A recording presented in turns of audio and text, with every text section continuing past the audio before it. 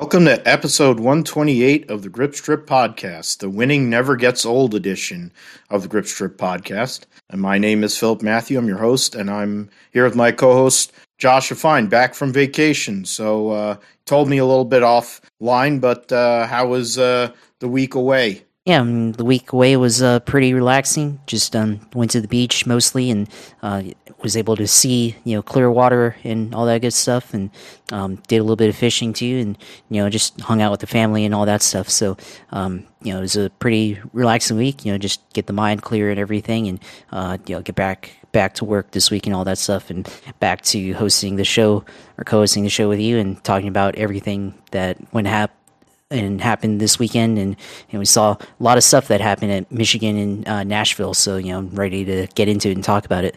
Yeah, it was definitely a weekend, at least in the two major series for veterans, legends winning, and Kevin Harvick breaking his longest losing streak of his career, I believe, to win and get himself into the playoffs more than likely. A big-time performance by Kevin Harvick, and he got to drive his little daughter Piper around the track, continuing Ford's recent domination at Michigan International Speedway. We'll go over that. Bubba Wallace qualified on pole for the race and had a really fast car, but as we saw and we'll discuss, being in traffic, very aero-sensitive, these cars. At this track, it wasn't as big of a deal at California, I think, or ACS because of the surface, but we'll talk about that. And he was bummed out, but he got a second place finish, got himself into the top 20 in points. We'll see what happens with that as it stands right now. 15 winners, and if you're not Martin Truex or Ryan Blaney, you have to win to get into the playoffs now. So, a pretty insane thing to see with 3 races to go. Scott Dixon broke his tie with the great Mario Andretti to win his 53rd IndyCar race. It wasn't initially a day for Scott Dixon. I think there's any number of drivers that had a chance yesterday. Scotty McLaughlin starting on pole, but Joseph Newgarden was up there. There was a whole cast of characters. 2 Andretti cars had issues early in the race, and then they ended up finishing in the top 5. Lots of carnage, cautions, which has become the norm at Nashville. They had weather delays at both of these races for lightning, so that kind of moved the starts back for both races. Marcus Ericsson had a rough day and then went and torched Romain Grosjean on Twitter, so that was funny. But it wasn't funny for him. The defending race winner had an off day, and so did points leader Will Power, who had issues. So we'll get into all of that. There's 3 races to go. They'll have they have an off week this week, and then they'll go to Gateway, Worldwide Technology Raceway, next week. I'm going to get in the Xfinity, which saw Keebler Gibbs win his 5th race of 2022. And held off the whole JRM brigade. You had Kaulig actually running decent for the first time in a while amongst all 3 cars, not just AJ Allmendinger. Good weekend for Keebler because he ended up getting his first career Cup top 10 as well. So good weekend for him. In the roundup, we'll be talking about the IMSA race at Road America, which saw the Konica Minolta Acura win for the first time in a while. Give themselves a points lead where they're going to have a nice, month or so, about maybe 2 months, I think, before Petit Le Mans. So they'll have time to test the new, GTP car, but they'll have the points lead going to Road Atlanta for Petit Le Mans. The GT class will have another race at VIR here in a few weeks' time, and then we'll see what goes on with that. MotoGP, Moto2 came back from their summer break at Silverstone. The Americans, Joe Roberts was good. The American racing duo of Cameron Beaubier and Sean Dillon Kelly, not so much. MotoGP, Pecco Bagnaia gets a win there. We'll preview Seoul E-Prix for Formula E. A few races to go there. NHRA is back after the Western Swing at Topeka. Might get into Marco Andretti news that he's going to actually drive a Cup or Xfinity race for Borchetta. Might figure out what the heck Tony's announcing might be that he's going to buy an AJ Foyt Racing, and he'll have a deal with a Ford. He'll have deals with Ford, Chevy, and Dodge, which is interesting. But then when you look at who he's trying to emulate, it's not really that far off there. Talk about some football, and since we're getting in the preseason football now, the Hall of Fame game took place last week, and you guys played in it, right? Yeah, you guys were in that game, right? Against Oakland. Against the Oakland Raiders, or the Las Vegas Raiders. Sorry, and then they may as well be the Oakland Raiders. It's like the teams. It's hard to get used to the new names and tend to refer to them how they've always been called. But yeah, the Oakland Raiders defeated the Jacksonville Jaguars.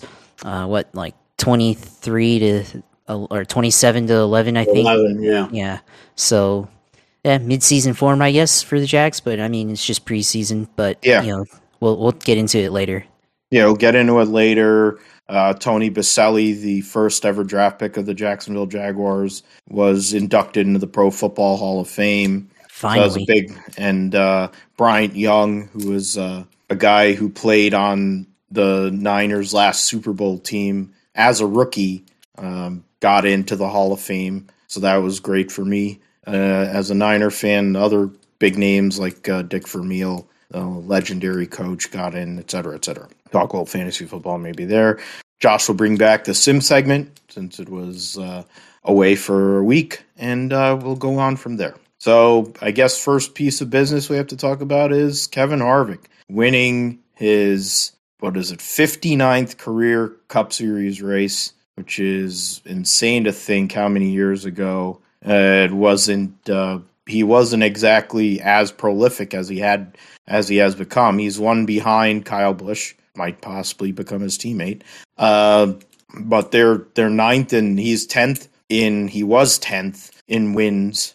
Junebug said that in the broadcast yesterday, as the play-by-play guy. So, 10th in wins. Of course, the next big target is Dale Earnhardt. I don't know if he's going to get to 76. Kyle Busch has definitely slowed down in his winning because there was a time where I think he was probably looking at getting to 76 and 83 and 84, which are those iconic numbers where you talk about DW, Bobby Allison, Jimmy Johnson, Cale Yarborough, and then Dale Earnhardt's there too. So those are the next targets. But for Kevin Harvick, he needed a win in the worst way. He was in trouble points-wise, even though they'd been running well recently. Had a good uptick in performance, the only Stewart-Haas car that really is performing at the moment. But yeah, Kevin Harvick goes out there, wins the Firekeepers Casino 400. And I think he led the last 38 laps of the race and got a great restart at the end. And beat Bubba Wallace for that deal here. And Denny Hamlin finished third. So his driver finishes second. He finishes third. Gets a stage win in the process. Joey Logano fourth. Former multiple winner at Michigan. Ryan Blaney, former winner at Michigan, rounds out the top five. So 3 Fords and 2 Toyotas. And then you add Martin Truex. So 3 Fords and 3 Toyotas in the top 6. Kyle Larson, 3-time winner at Michigan, finished 7th. Eric Jones gets a top 10, and Eric Jones is 13th in points. So that's probably the best they've been. And since Eric Almirola, Josh and I were talking about it, was Josh, you said 2015 when he had that chance in the play to make the chase. So that's the best they've been. 2014 when they last made the playoffs too. Yeah, when he won at Daytona for his first win, or 13 for the win. And then Alex Bowman actually got a top 10, which is amazing considering how bad they've been. And Keebler Gibbs rounds out the top 10 with his first career top 10 finish in relief of Kurt Busch. But all talk is that Kurt Busch is going to try to come back this week at Richmond. So we'll see what happens with that. But Christopher Bell was a guy that was up there. Suarez and Ross Chastain didn't have the greatest qualifying runs, but they were running up front. None of them had anything to show for it, though, unfortunately. Bell hooked himself across Ross Chastain's nose, destroyed his car. I don't know what happened with the strategy or whatever. It's the same question I have with Chase Briscoe, who had started 23rd, went up to the top 10 really quickly, and then was up and down all day, was in the top 10 late in the race, and then somehow or another ended up finishing 20th. Which was fucking pathetic. And now his point situation is very tenuous. But we'll get in. Let's take the Kevin Harvick side first. It's unexpected, Josh, that he gets this victory. Not because he can't win. It's been a long time for him. It's been over like nearly 2 years for him to win a race. And Stewart-Haas has not been great this year. And Harvick, I mean, he wants to say, well, if people are doubting us, you're the only, like, there had to be doubt creeping in his mind that, you know, he's running top 10 in points and he was going to miss this playoff, likely, because there was no chance he was going to make up that many points. So he took it into his own hands. Him and Rodney Childers used the great restart, learning from his mentor, Ron Hornaday, to get that great last restart there, and get a win that was necessary, not only for him, but I think the whole organization. Yeah, I mean, this was a important victory for Kevin Harvick because going into this race, hadn't won 59 races, and we were beginning to question how long would it be until he would win. This is a very uncharacteristic of him because prior to 2021. He had the 9-win season in 2020, of course, missed the cutoff for the Final Four. And, of course, a lot of people and himself argue that should have been in that Final Four. And not only that, but, this championship system doesn't actually reward wins like they say it does. And that's the prime example that we can use for that. In 2018, of course, part of that big three, winning, I think, 8 races as well that year. So, recent years, he's been very dominant. In the last 2 years in the 4-car, they haven't been, close to what they were. And I think, is more reflective of the struggles of the SHR as an organization, and then also, other teams catching up to them. But, it's also factor of bad luck too. They've had a lot of races this year where, if they weren't in position to win or had a chance, they got taken out in something. Case in point, a couple weeks back with Pocono, when Ross Chastain, Denny Hamlin, their incident, and Kevin Harvick ended up being the innocent bystander in that one. A lot of other things that this season that they cost them chance at victory and whatnot. So this getting a win here is important for them to make it into the playoffs, and now they've qualified their way in, at least for now. They've got enough points based on everybody else, but now they have 1 win. So it's going to be interesting to see what happens here going forward. Can they contend beyond the first round of 15, round of 16? So, and the round of 12, can they make it beyond that? Do they have the pace? But Michigan is probably a place where you could have picked Kevin Harvick. 2021, both of those races, won last year. So, not last year, but of course, but he's been historically good at Michigan. So, this was the track for him to do it. So. Was able to use the advantage of aerodynamics as well. Of course, drove away from the field on the last restart. Got a good push from Kyle Larson and Joey Logano on the top side, and was able to drive away from Bubba Wallace and the rest of the field. So Harvick, took advantage of the position he was in, and now finally a winner after 59 races. And of course, he gets to do what he did like he did a few years ago with his son riding around the car in the victory lap, and he's able to do that now with his daughter. So a cool moment for him and his family there as well to be able to do that. So back in victory lane, and now there's a second Stewart-Haas car in the playoffs.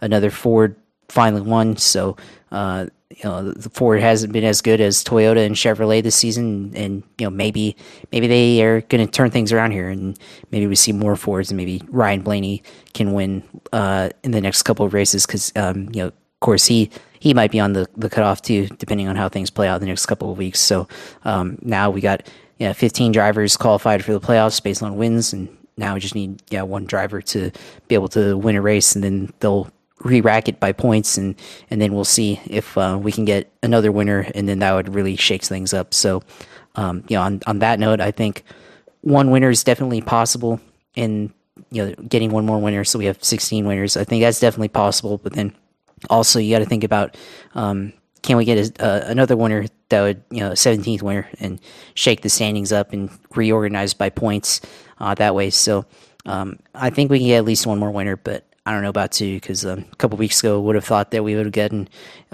new winners every race or every other race, but starting to turn out not that way, although Kevin Harvick winning does change things up a little bit, but not going at the rate that I thought it would have gone. But, we'll see what happens, and we'll see in the next couple weeks. We got Richmond, Watkins Glen, and Daytona coming up for the Cup Series, and we'll see if anything can happen, which I think 3 of those tracks definitely something can happen to cause a shakeup in the standings.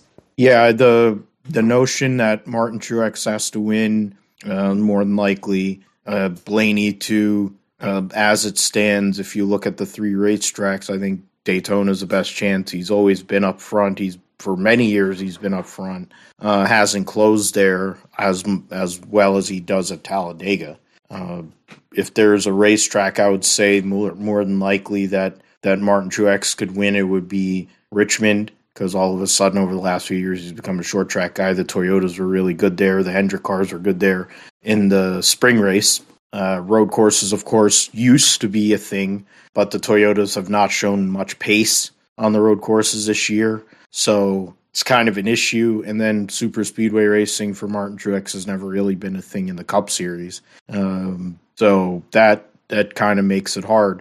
And then you go and look at that. You talked about the points, and I mean, yeah, I'll bring in Bubba in this case, because I was just looking up Briscoe's average finish, Chase Briscoe, who right now, if you're talking about that re-rack and stuff, I mean, Bubba has been running well. He's on the best run of his career, 4 consecutive top 10s, and looking good, 2 top 5s in a row.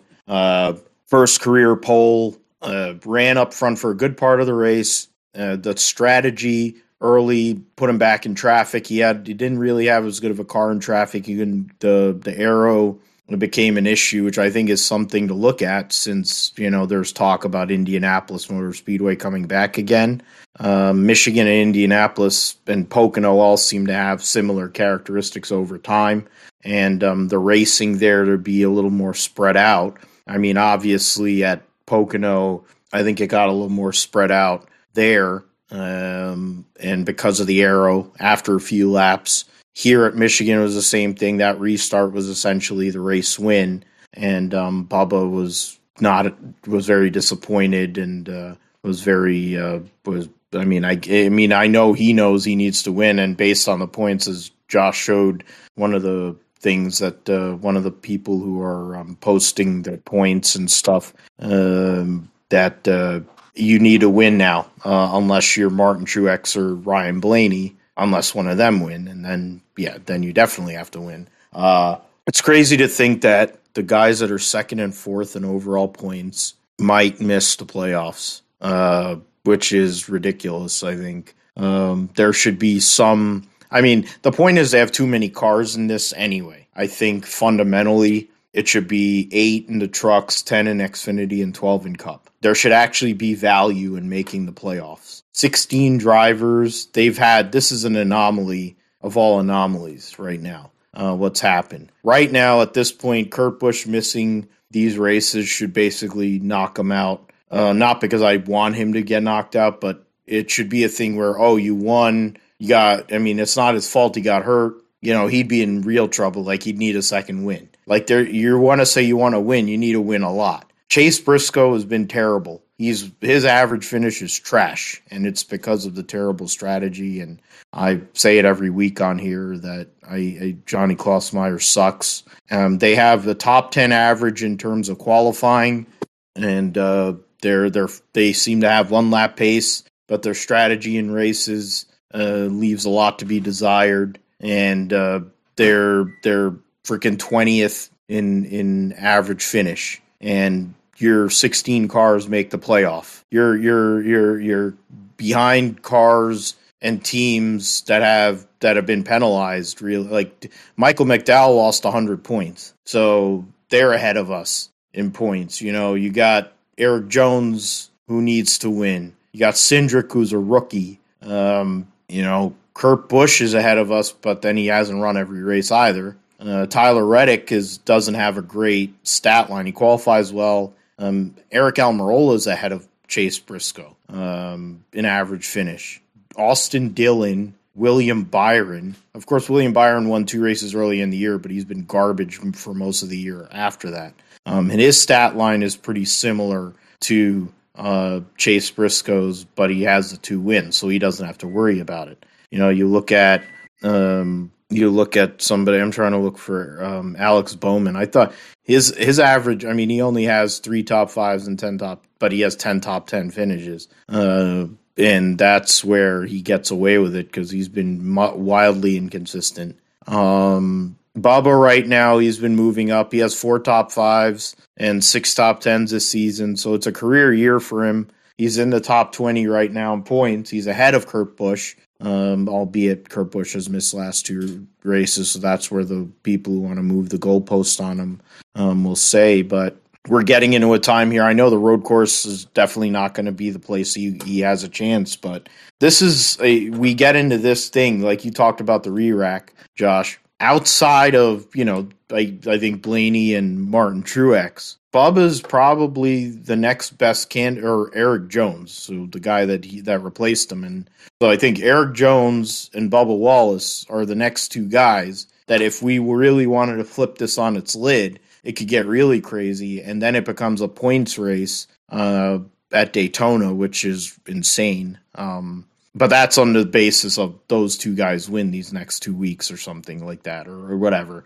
I think I don't know who you're thinking of, but I think Bubba Wallace's progression here in the last few weeks. Maybe it's because in part Hurt is not in the car, so they've been able to funnel their focus on making sure that Bubba's car is, everything is, the I's are dotted and the T's are crossed or whatever. I mean, but it's good. It's a necessary thing considering some of the crap that was going on earlier in the year. And it shows the relationship that Booty Barker has with Bubba is a great relationship. And it's something that he's a supporter and he's supportive. He can read his guy. He knows how to keep his guy up, which is what Bubba needs.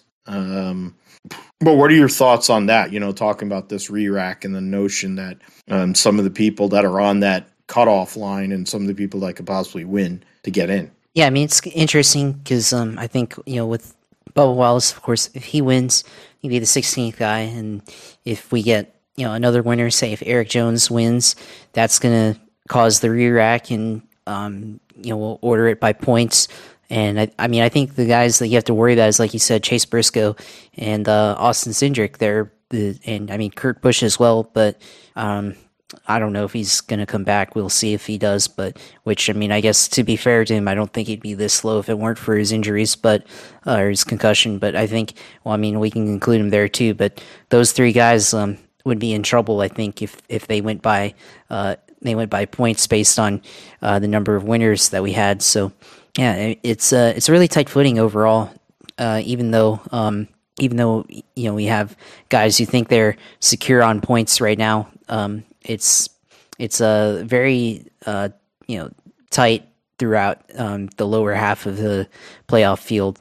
I think you're gonna have to see what happens at Daytona, come down to the last lap of that race, and who's up front, based on points, based on wins. If Bubba Wallace is up front, how does he race on the last lap, or Ryan Blaney or Martin Truex, and or even go to Watkins Glen? Are we going to see somebody dive bomb into turn 1 or into the boot, or not the boot, but the bus stop chain? Yeah, the carrot, or anywhere there. So yeah, that's going to be interesting to see how it plays out based on where drivers lie in that back, half of the field. Are they going to start doing desperation, or even, I saw something on Reddit where, let's say, final restart of, Daytona, if Chase Elliott's up front and Ryan Blaney's right next to him, does he, or let's say Ryan Blaney's like right behind him, does he like try to figure out a way to make sure that Ryan Blaney doesn't win, to make sure he doesn't get into the playoffs and let somebody else win? Let's say Bubba Wallace is in front of Chase Elliott on the final restart, and Chase pushes him to the win and gets him ahead of Ryan Blaney. That would throw Ryan Blaney out of the playoffs, and Bubba Wallace would get in. Do you see a move like that happen, where you have a driver pull a move where one guy suddenly is out like that to make sure that the other guy doesn't get in? That's something you have to think about. And I would think you just go for the win instead of trying to do something other, trying to pull a galaxy brain move to make sure somebody else doesn't get in. But, we'll see what happens. Do we see something like, I don't know, Kevin Harvick? Remember back in 2015 when he needed to keep on going in the playoffs and he pulled out of line at Talladega, and then caused the final lap crash that basically, after the end of it, ended up taking out Dale Jr. and a bunch of other guys out of the playoffs in that chaotic restart and fracas and all of that. So there are a lot of things that could happen with the way that this playoff system works, and what drivers might do, and a lot of mind games that could be playing. So we'll see what happens. And it's going to be very interesting to see. And I mean, one more thing on that, going back to what you said before with at the beginning of, being 16 drivers in a 30 player or 30 driver eligible field. I mean, it's exactly like basketball, because with NBA right now, you have 8 teams in each conference out of 30 teams in the entire league that make the playoffs. So that's 16, teams. So that's more than half the league that can make the playoffs right there, that are eligible. And then on top of that, you have the play-in games and everything that they've implemented since the bubble back in 2020. So it just goes to show, that they devalue. I mean, they're kind of emulating other leagues, emulating basketball, even football now with the expansion of the playoffs. We talked about it last year. Like, they've really, I guess, devalued the meaning of, who should deserve to be in the field and the quality of the field. Because, yeah, you're right. Like in Cup, it should definitely be 12, like it was, back before they expanded the field to this size. And Xfinity, I think there's a lot of drivers that probably don't deserve to be in it either, and definitely should be 10 drivers in Xfinity, and I think maybe 6 or 8 in the Truck Series. So, it's definitely a lot of drivers that probably shouldn't be in it. That they have one win, they get lucky, make the playoffs. Like Chase Briscoe or Austin Cindric. I mean, they haven't had a great season otherwise, so they shouldn't be able to make the playoffs like that versus, Ryan Blaney, who's, been fairly consistent and just hasn't won, or Martin Truex, who's in kind of the same boat there as well. Yeah, I'm waiting for the waiver that they get in because they're in the top. They come up with some sort of cockamamie thing, and then there'll be an 18 driver playoff or some shit. I'm waiting for that because that's where we're going. Especially if there's 16 different winners and the last winner isn't either Blaney or Truex. I mean, I'm a Chase Briscoe guy, and I've been saying it all. They've stepped on their own junk so many times this year. They've had win opportunities. They had a chance to win the 500. They were there at the what do you call dirt, and he ran over Tyler Reddick and cost them both a chance to win. That's the lucky win that Kyle Busch got, or else he wouldn't have a win, which would be interesting, considering he doesn't have a sponsor or a contract for next year. But and then Tyler Reddick would have 3 wins. He'd probably be a little further up. The amount of points, and then Coda, another one, qualifying up front, Road America, nothing came from that. You qualified on pole at Gateway, cut a tire. There's so many races this year that if they do miss the playoffs, they have to look at themselves. points wise. Cindric has been inconsistent. He's a rookie. You're going to expect that. Pace wise, the Penske cars have not been horrible. They're not the best by any means, but you have Logano up there, always seems to be up there, but then he's the leader of the team. Ryan Blaney has had he's had his most consistent season of his career. He's always been, he's generally been an inconsistent guy. This year he's changed that up, been way more consistent, and now he's staring at a possibility that he may not make the playoffs and he's second in points, which is a bad look for NASCAR. When you have guys like Denny Hamlin's like 22nd in points or whatever the hell he is, because he's fallen out of so many damn races. Like that's crazy. He's or not 22nd. I mean, he's 17th. My fault. He's behind Briscoe and he's behind Cindric in points, but not by much. He's only 9 points behind Briscoe, 7 behind Cindric, but he has 2 wins. So, that's why he's okay. We'll see what happens. I mean, 2nd and 4th in points right now are in a battle to possibly make it. Then you have Eric Jones, who's actually 14th in points. And then Eric Almirola and Bubba Wallace. They're all inside the top 20. There's 36 charters, 16 drivers make it in, and probably it would be a little bit more intriguing if it was just 12, personally. Because what would happen is then you go and I'm just curious. Before we get in the Xfinity, if it was 12, Suarez would actually be the cutoff because he'd have the most points. So Bowman and Suarez would be whatever the cutoff guys. Kevin Harvick would knock his teammate out. That would have been something. Like, can you imagine yesterday? I would have been sitting there. I was rooting for Bubba anyway, but it's like, oh, Kevin Harvick wins. He knocks Chase Briscoe out of the playoffs. Oh, shit. Wouldn't that be better than what we're about to see or likely could see in this playoff? Like, that's just me, but yeah, I would agree with that too. The intrigue of, oh, you've won a race, but it doesn't. You need to do more than that. You need to be there. I guess it's because I'm old school. I value actually being able to show up every week and doing what you need to do every week, because that's how Tony Stewart won his first championship and Dale Earnhardt won 7 championships and Jeff Gordon won all 4 of his titles that way, and et cetera, et cetera. I think there's a value in running good every week, or at least the vast majority of weeks.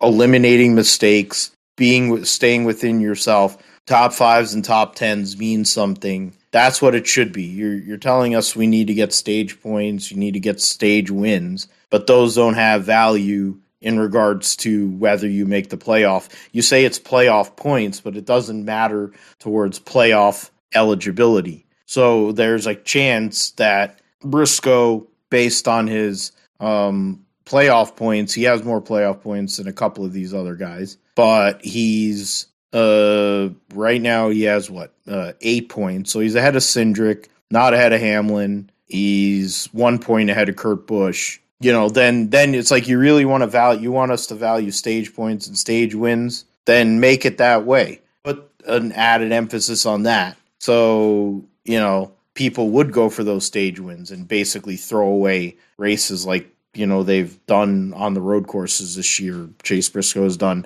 both at Road America and Indy. They didn't have cars to win per se, but they could have finished in the top 10. I don't know. We'll see what happens. I don't have very high hopes for Richmond because their short track program has been pretty mediocre. And outside of Phoenix, which essentially isn't a short track, but it's a flat track, they had a good run there. Of course, Briscoe winning, but I don't have a good feeling about this weekend, and I think there's a good chance, and we'll talk about it in the previews, but good chance that we're going to have 16 winners here after this coming weekend. Another series that, in a different series that has, I guess, less intrigue in regards to their points battle, Josh talked about it in regards to people who really belong. I mean, if there was 10 drivers in the Xfinity playoff, it would make sense. But Ty Gibbs has taken his fifth win of 2022 at Michigan, the New Holland 250, wins over Justin Allgaier, Noah Gragson, who won both stages and started on pole. Bruckshot In his Jones. mouth, too. Yeah, Bruckshot Jones. Yeah, and well, at least Noah Gragson wrecked again yesterday, which was fun. Even though he was running well, too, which was, I'm like, oh, here we go. Him and his butt buddy Ty Gibbs were running well. I'm like, oh, here we go. And then Noah Gragson did Noah Gragson things and he wrecked the car, which I'm sure Matt Collig is really happy about. Every single time that Noah Gragson seems to get in that car, he wrecks it. So that must be nice. Bruckshot Jones, Austin Hill finished fifth, and he debuted in the Cup Series, got a top 20 out of it. So good on him. Probably the likely replacement for Tyler Reddick for 2024. Josh Berry finished sixth, AJ Allmendinger seventh, Daniel Hemrick eighth, Riley Herbst ninth, and Landon Castle 10th. So essentially, the 10 guys that we're going to see in the top 10 guys that we're going to see in the playoff, outside of like if Landon Castle, he makes it because of the 12 driver situation. He makes it in as 11th, but he's been wildly inconsistent. Speed hasn't been there, but he will get that. I don't know why my phone does that. Just randomly goes and does like voice something or another. Sheldon Creed is 52 points behind Ryan Sieg. Anthony Alfredo 75. Brandon Brown 87 points behind, but Brandon Brown is not going to be in that car much after starting with Watkins Glen, I'm sure. So he's basically done. Maggot Moron Brett Moffitt doesn't have a ride anymore. So, well, good on him. Jeb Burton, Maya Snyder, Jeremy Clements, Alex LeBay. Those are all guys. Those are really the ones. Or Alex LeBay hasn't run every race. So it's Maya Snyder, Jeremy Clements, and Jeb Burton. Bailey Curry, who has some sponsorship, so might make a play. But Ty Gibbs wins again. He's 28 points out of the overall lead. Justin Allgaier's 19 points out of the overall lead. So that's the battle for the regular season title is not over by any means. It is in Cup, but it isn't in the Xfinity Series. There's a few races to go before their playoff starts. They're going into September before their playoff starts. So they'll be in it'll be the late September before they get to the first round of the playoffs. They still have 5 races to go in the regular season, but Ty Gibbs getting that win on Saturday, big win for him. Good points. Gragson going and getting those stage wins and playoff points. He's putting himself in a position to be that fourth guy. Because Allgaier, Gibbs, and Gragson have over 20 playoff points. If Allmendinger can hold on and get those 15 playoff points, he would be the points leader going into the playoffs. But he needs those 15 playoff points considering their pace. There was an announcement today that Justin Haley will be a fourth car in the event at Daytona. Now, of course, with Josh, with Florida weather, we'll see if they're able to qualify. That's always been a thing there, where in the summer when they qualify, if you don't have points, you might get knocked out, like Boris said used to, when he'd qualify up front, and then they'd rain out qualifying, and then he'd go home.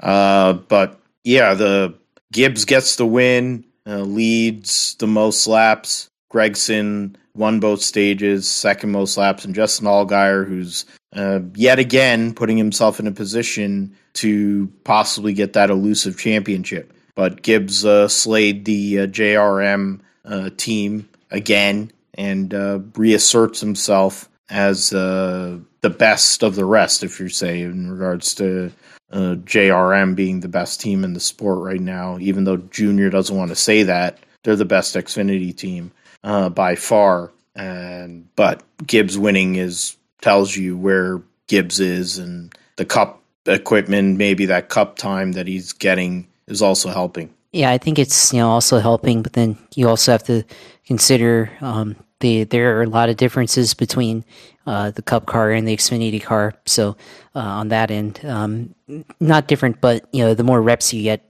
the better. But for Ty Gibbs, 5th win, and more than likely will end up being the number 1 seed in the playoffs once they re-rack everything. And I think AJ Allmendinger is going to end up being the regular season champion as long as he can hold on, which would be something because he won the regular season championship last year, which I guess we've never had in the Xfinity Series, a back-to-back regular season champion. That would be interesting. But Ty Gibbs winning, and it was a fairly interesting race, and I think the aero issues that we saw in the Cup Series weren't as prevalent as in the Xfinity Series race. I think you saw a little bit more racing up front, especially at the end of the stage 2. You saw Noah Gragson get up alongside AJ Allmendinger and take the lead on the last lap of the stage, and he was able to go out and win the stage there, and apparently threw up in his mouth in his helmet. And that, so that's something he's got to look into, I guess, on the side off the racetrack. That's I guess a health issue or psychological issue. Cocaine's a hell of a drug. Yeah, well, that's true, but I don't think cocaine causes throwing up. But yeah, but it's gonna be interesting on that end. But yeah, I thought Justin Allgaier would probably be the guy to look out for in this race, but I think Allgaier had an opportunity, but excuse me, that he ended up just coming up 1 spot short, and he wasn't quite as dominant as what I thought he would have been. Ty Gibbs ends up leading the most laps. Gragson, of course, both stage wins, led the second most laps, and Josh Berry ran solidly as well. Of course, last year this was his race to win. Go back and watch that one again. Josh Berry had a great car in that one last year and didn't quite get to back up that performance or get the win that he deserved from last year. Driving for what's his name, Annette, right? Yeah, he was subbing in last year, but yeah, this year now in his own number 8 car, finished in 6th, started 6th, finished 6th though.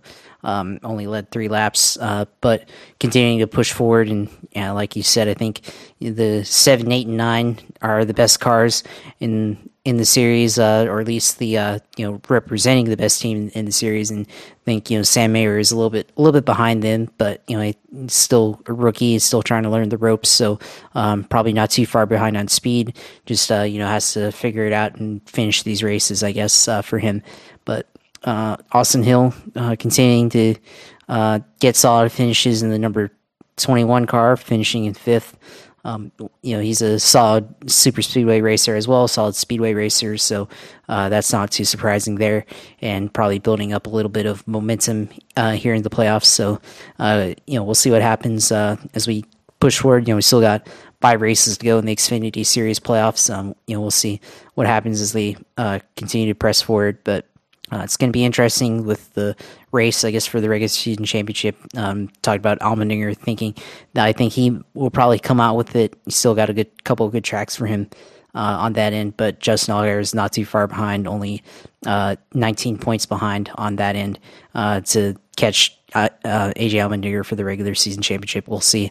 And then, of course, Ty Gibbs, he could win 2-3 more races and be right up there on that end. So could be a 2-way, 3-way battle for the regular title. So we'll see what happens. But I think I think there's a little bit. We talked about the Cup Series. There's a lot of parity. Well, here it's all kind of grouped together into about 4 or 5 drivers that we think could end up being the champion, or who will comprise the final 4 as we go to Phoenix in November. So I think there's a little bit more quality of competition among this field, even though there's a lot of guys who are also in this contention for the playoffs that probably don't deserve to be in it. But we've got 4 or 5 guys that I think will comprise that as we go to Phoenix.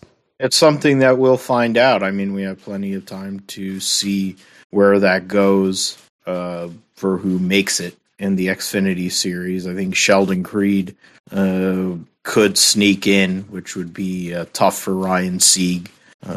Not because Sheldon Creed has had this amazing season, but RCR probably wants to get him in there too. They have a big sponsor, in Whelen Engineering, and they don't want to miss the playoffs. And they're probably going to put some energy into that here. What is it? Sheldon Creed's good on road courses. The super speedway program has proven with Austin Hill to be very good. Darlington is a track that Sheldon Creed's done well at over his career. Kansas Speedway's high line on the wall kind of track, which I think suits him too. And then Bristol will be clean versus the dirt race, so we'll see how that works out. But opportunity is there for him. I think outside of Sheldon Creed, there really isn't anybody else that I would think that could go and make the playoff outside of the 12 that are in. No offense to Ryan Sieg or Landon Castle. I mean, Ryan Sieg finished 15th on Saturday. No offense to either of those guys, but even Daniel Hemrick, the way he's run this year, he's been god awful. I think, and he's very hard on himself. But the performance out of that team outside of Daytona when he won those stages, they've been terrible. If you told me we're only going to take the top 9 drivers, I mean, Herbst is having a career year. But they're not it's not like they're some amazing team. It's just that it's points. He's getting top 10s and whatever. I'm curious about that. I need to go on Racing Reference for that too, where the points are next year? Yeah.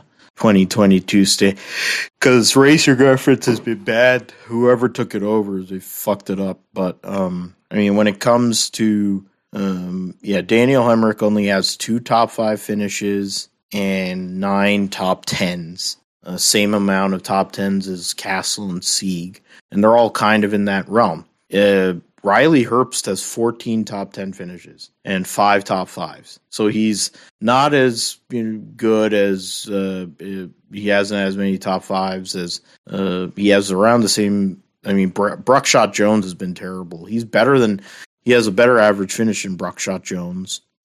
Starting position, not so much, but Bruckshot won the one race wherever that was, and then 4 top 5s, 8 top 10s. So that's where Riley Herbst is really making his hay, because he has no playoff points whatsoever.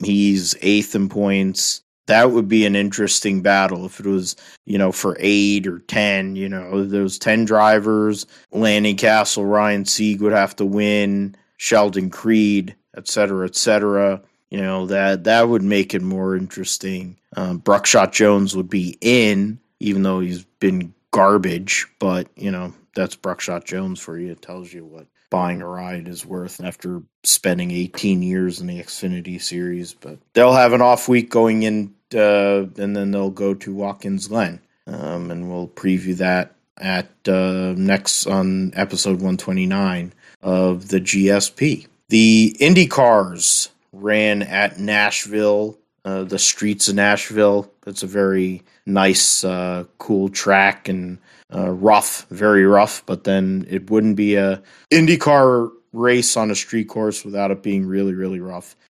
Scott Dixon goes and wins the Big Machine Records Music City Grand Prix. That it's just a big situation there. You go and win your 53rd career race, one of the greatest drivers ever. I've said it multiple times on this show, but Scott Dixon pulling that out, the strategy, him and Mike Hull going and making the call there with all the cautions that were going on, to be able to put themselves in that position was huge. And led 15 laps, started 14th, was in trouble. He was gonna, if it wasn't for it being an 80-lap race, it was an 82-lap race, he was going to lose that.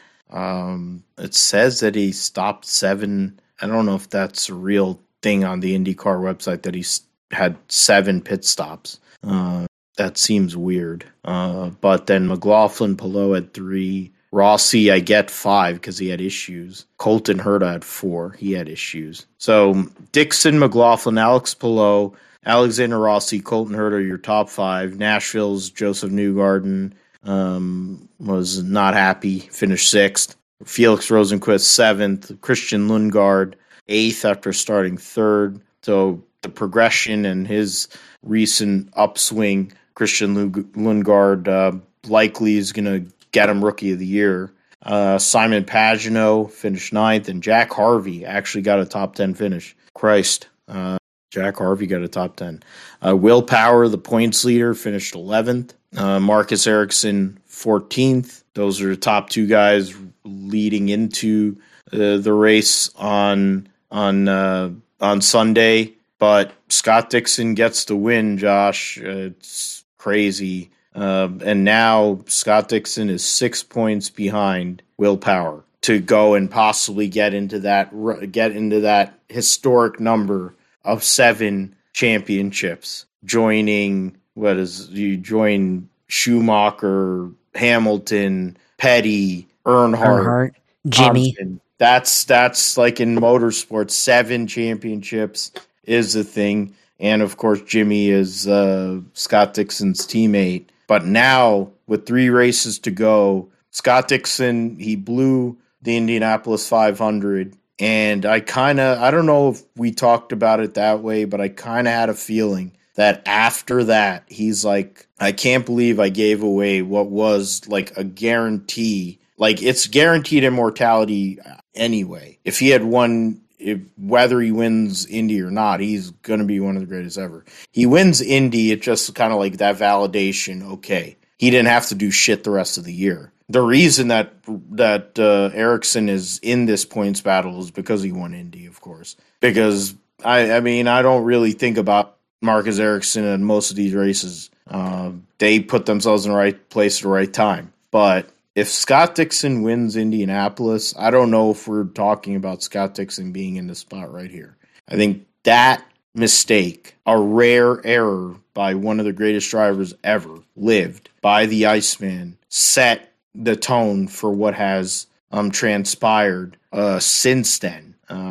Qualifying is not good. That's definitely not in his favor this year, or in general. He doesn't qualify well, which is a problem. But I mean, you take into account what Scott Dixon has done this year. I mean, he wins Toronto, gets that big race, and I'm trying to get that. Yeah, I mean, ever since Indianapolis, where he gave away the win, he's finished in the top 10 in every single race. The races at Iowa, he had terrible qualifying, but he finished in the top 5 in both of those. The last 7 races, 3rd, 9th, 5th, 1st, 5th, 4th, 8th, and then that's because I'm going on Racing Reference. Last 8 races in the 1st, and he didn't have a great qualifying run at Nashville either. So the amount of top 5s, that's 1, 2, 3, 4, 5, 6, 7 top 5 finishes, and all in the top 10 since Indianapolis, which, I mean, it's crazy, but it's not crazy because it's Scott Dixon, right? I mean, we have to go there first. He's back in this points battle. He's taken Will Power's balls before, same as Dario Franchitti. And Will Power's been super consistent this year. That was he got into it. He's only won once. That was Detroit this year, but he has 7 podium finishes, and that's a large reason why he's in the points lead. But yesterday was his 3rd finish outside of the top 10 since his Belle Isle victory. If you count Indianapolis as well, it's his 4th finish outside of the top 10. As long as he finishes inside of the top 10, this is crazy. I'm just looking at this now. He's no worse than fourth, which, that's ridiculous consistency. 6.1 average finish for the year, with a 9.1 average start. That's why Will Power is leading the points. He may not have great finishes. Like, if something happens, he may not have great finishes. But if he's running good, he's running top 5. It sounds like it's like a Dale Earnhardt special, or Jeff Gordon back in the day. That's how they won them championships. They finished top 5 or top 10, top 5s and top 10s. But Scott Dixon's is going to make him sweat. And Marcus Ericsson isn't that far behind either. He's only 12 points behind now. So the point standings, 22 points to Newgarden. Was it 33 to Alex Palou? And for the top 5, so Palou still has a chance to defend his title, even though he doesn't know where he's going to drive next year. Was it 58 points to McLaughlin, 59 to Pato O'Ward, who had issues? That's really where it is. Those 7 guys are still in it with 3 races to go, but Scott Dixon, man, he's a GOAT for a reason. Yeah, he's definitely the GOAT, and it's an elite group to join with 7 championships, like you mentioned. And who knew that a mistake by the driver at the Indianapolis 500 would lead him to go on a tear? He's like, I got to go out and win this championship. If I can't have 2 Indy 500s, then I'll have 7 championships. Maybe that's what Scott Dixon's viewpoint is. But on the other hand, talk about Will Power. I mean, Will Power is having his own Scott Dixon-like season, and in the past, Will Power's lost it and gotten emotional and gotten angry, pissed off, and allowed him to make more mistakes and compound all those mistakes. Well, this year Will Power has been incredibly consistent, and as a driver had been very calm, collected, introspective, and hasn't allowed the moments to get too high or too low, and he's been able to keep consistency throughout most of the year, and that's why he's the points leader right now. It took a while for him to get up to the points lead, but now he's the points leader finally. And Marcus Ericsson has been the guy for a bit, but now he's kind of trending downwards, and Will Power, Scott Dixon are on the way up. And I think for Will Power, I mean, this quite a year for him in terms of being able to be consistent, and maybe he'll finally get that second title. He probably should have had like 2 or 3 more, but now getting his second title, or Scott Dixon continue the tear he's on, get his 7th title. So we'll see what happens, but it's going to be a battle between 2 of the veterans in this series. 2 that are very good.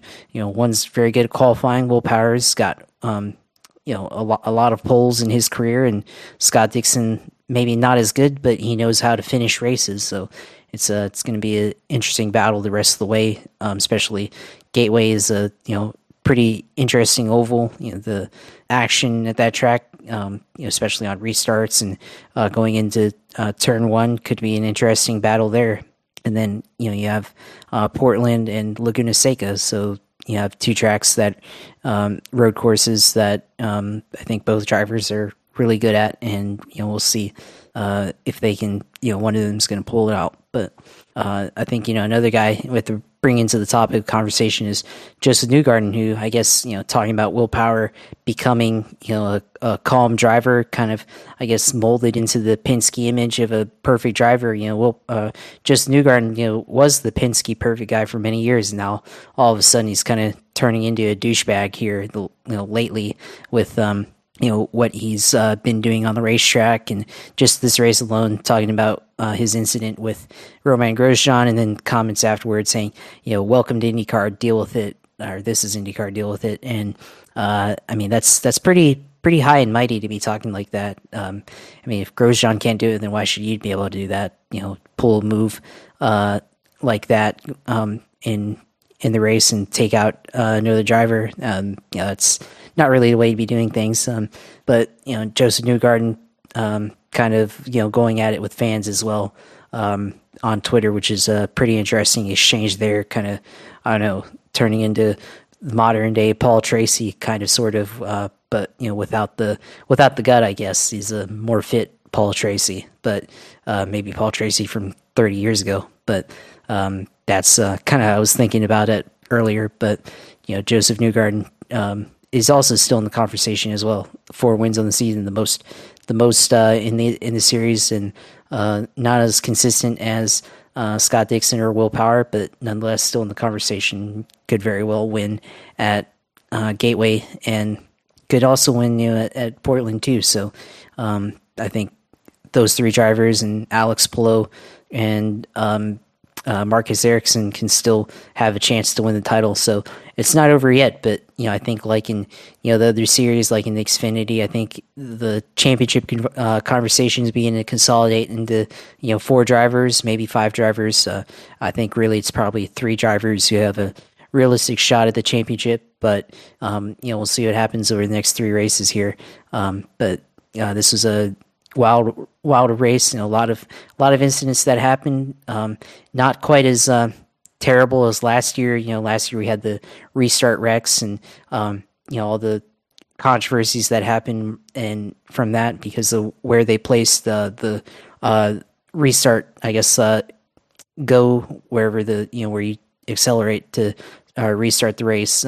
They moved that back so that they wouldn't accordion the field coming off the last turn to start the race. So that was a good adjustment by them, but still this track's very bumpy at Nashville, and still a lot of tight corners, and it definitely leads to mechanical failures like we saw with like Jimmy Johnson breaking his suspension and spinning out on his own, or the Newgarden and Grosjean incident, or even Graham Rahal and Pato O'Ward making contact and taking themselves both out of the race here.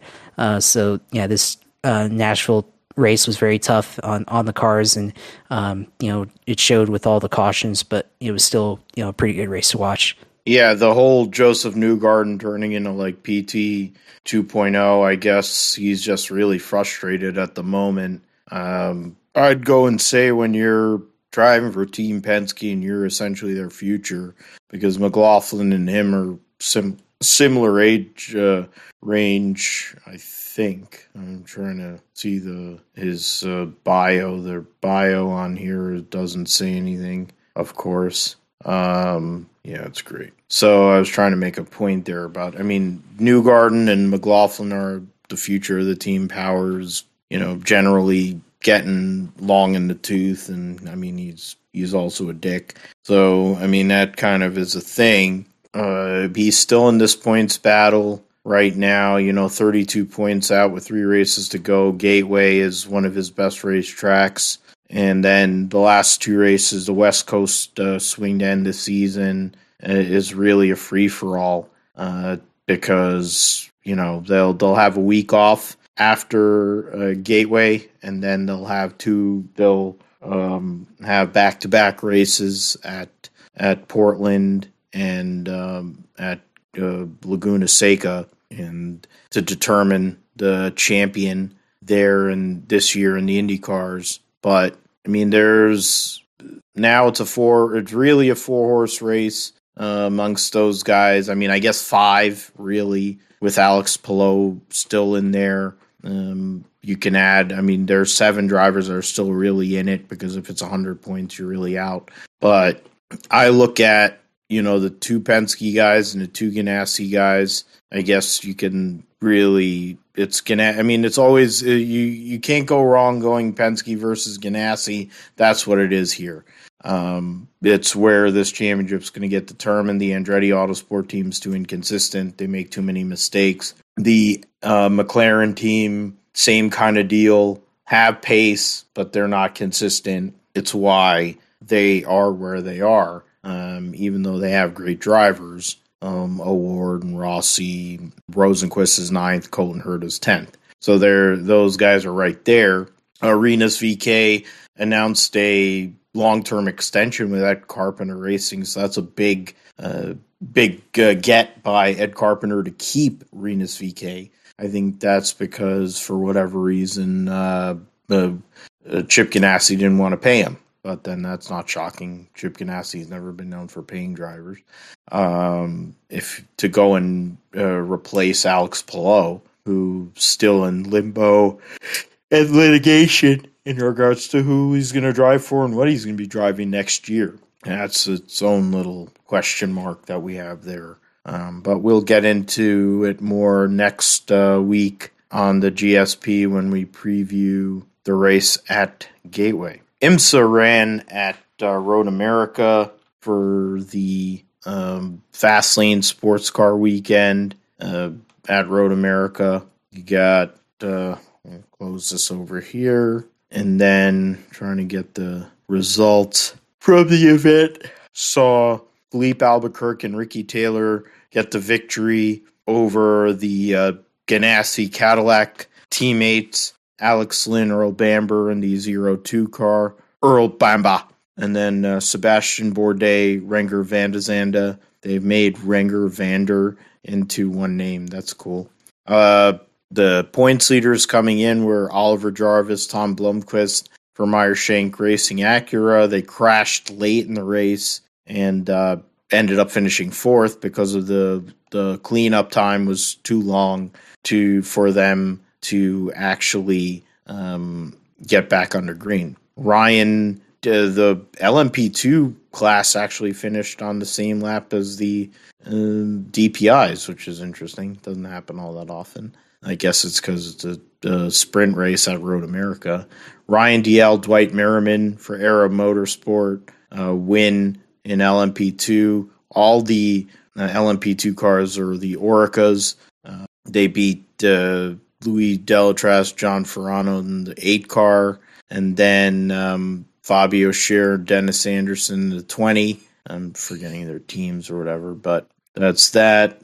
Felipe Fraga, Gar Robinson for Riley Motorsports wins LMP3 over Matt Bell, Orly Fidani, AWA. There was a car 90 that was Duquesne. Yeah, that's what that is. It was an interesting chassis. Colin Braun, John Bennett for Core Autosport round out the podium in LMP3. So those were 13th through 15th. The LMP2s were 7th through 9th. And then I'm trying, what is it, 6? So the PR1 Matheson cars started ahead of them, but they had issues there. In GT Pro, Jack Hawksworth, Ben Barnicoat for Vassar Sullivan Lexus wins over the Pfaff Porsche, Matt Campbell, Matthew Jaminet, and Antonio Garcia and Jordan Taylor round out the podium in the Corvette. In GTD, Windward Racing Mercedes gets the victory. Philip Ellis, Russell Ward over Jeff Westphal, Robert McGuinness, the Carbon with Peregrine Racing Lamborghini, and Aaron Telitz, Frankie Montecalvo, and the Vassar Sullivan Lexus round out the podium there. Only 4, that's the thing, GT Daytona actually got lapped only 4 times, and GT Pro 3 times. So I think part of it was because of the weather. The rain played a big part in that, and it was in changing conditions, which affected things. They didn't update. It doesn't look like they updated the standings because, they didn't put in, that's for, I want to see this. They didn't put in Road America. Yeah. So the IMSA hasn't even put in the Road America results. Ricky Taylor and Philippe Albuquerque have a 19-point lead going into the last race of the year at Petit Le Mans. Yeah, so I can't even do anything with that. That's great. Last season, trying to look for the schedule. Can't do anything with that. That's great. This website blows. I've said it on this show. I think I have said it on this show. I'm pretty sure the IMSA website is trash. But then they're a NASCAR entity, so it makes sense that it's terrible. The schedule, okay, there you go. Finally got it. The next race, they run at the end of September, so they essentially have 6 weeks off. The prototypes have 6 weeks off before they run their season finale. The Michelin GT Challenge at VIR will see the IMSA WeatherTech Sports Car Series GT classes race, GTD Pro, GTD. There'll be LMP3 for the prototype challenge and all. So the prototypes will be off for essentially 6 weeks. So there'll be a lot of testing going on, probably some deals being made in regards to the GTP category. And we'll see what comes of that. Hopefully I can get some points.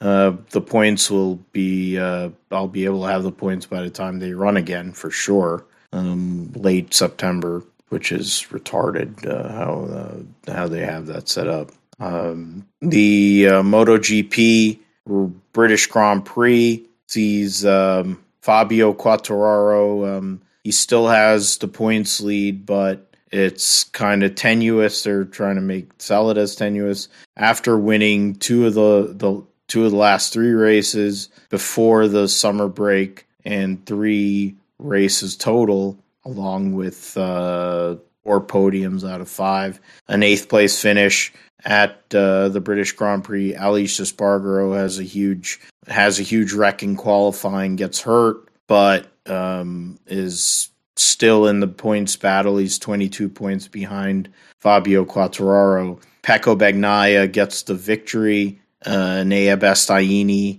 finishes 4th.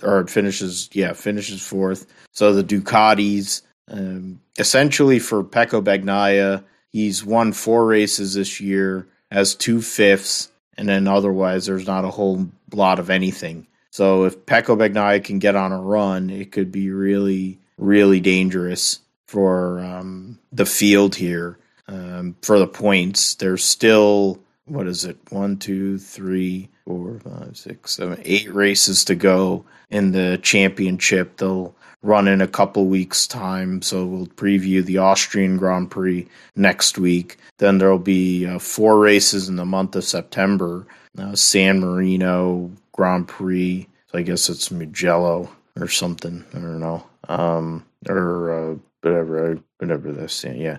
Aragon, then the Japanese Grand Prix at Twin Ring Motegi, and then Thailand. So busy month of September is going to play a big part in regards to what happens in that championship. The top 9 were only separated by less than 4 seconds, so that's pretty crazy. Pecco Bagnaia, Maverick Vinales, Jack Miller, Enea Bastianini, Jorge Martin. So 4 Ducatis in the top 5. Miguel Oliveira on a KTM in 6th. Alex Rins in 7th on a Suzuki. Quartararo, Aleix Espargaro, so the points guys 8th and 9th, and Marco Bezzecchi finished 10th. You're trying to go. The first Honda was 14th, Pol Espargaro, and the last point was scored by Franco Morbidelli on the other factory, Yamaha. That's where the points are at. It's interesting to see how that goes. The Ducatis are definitely really fast, and they have a lot of them out there.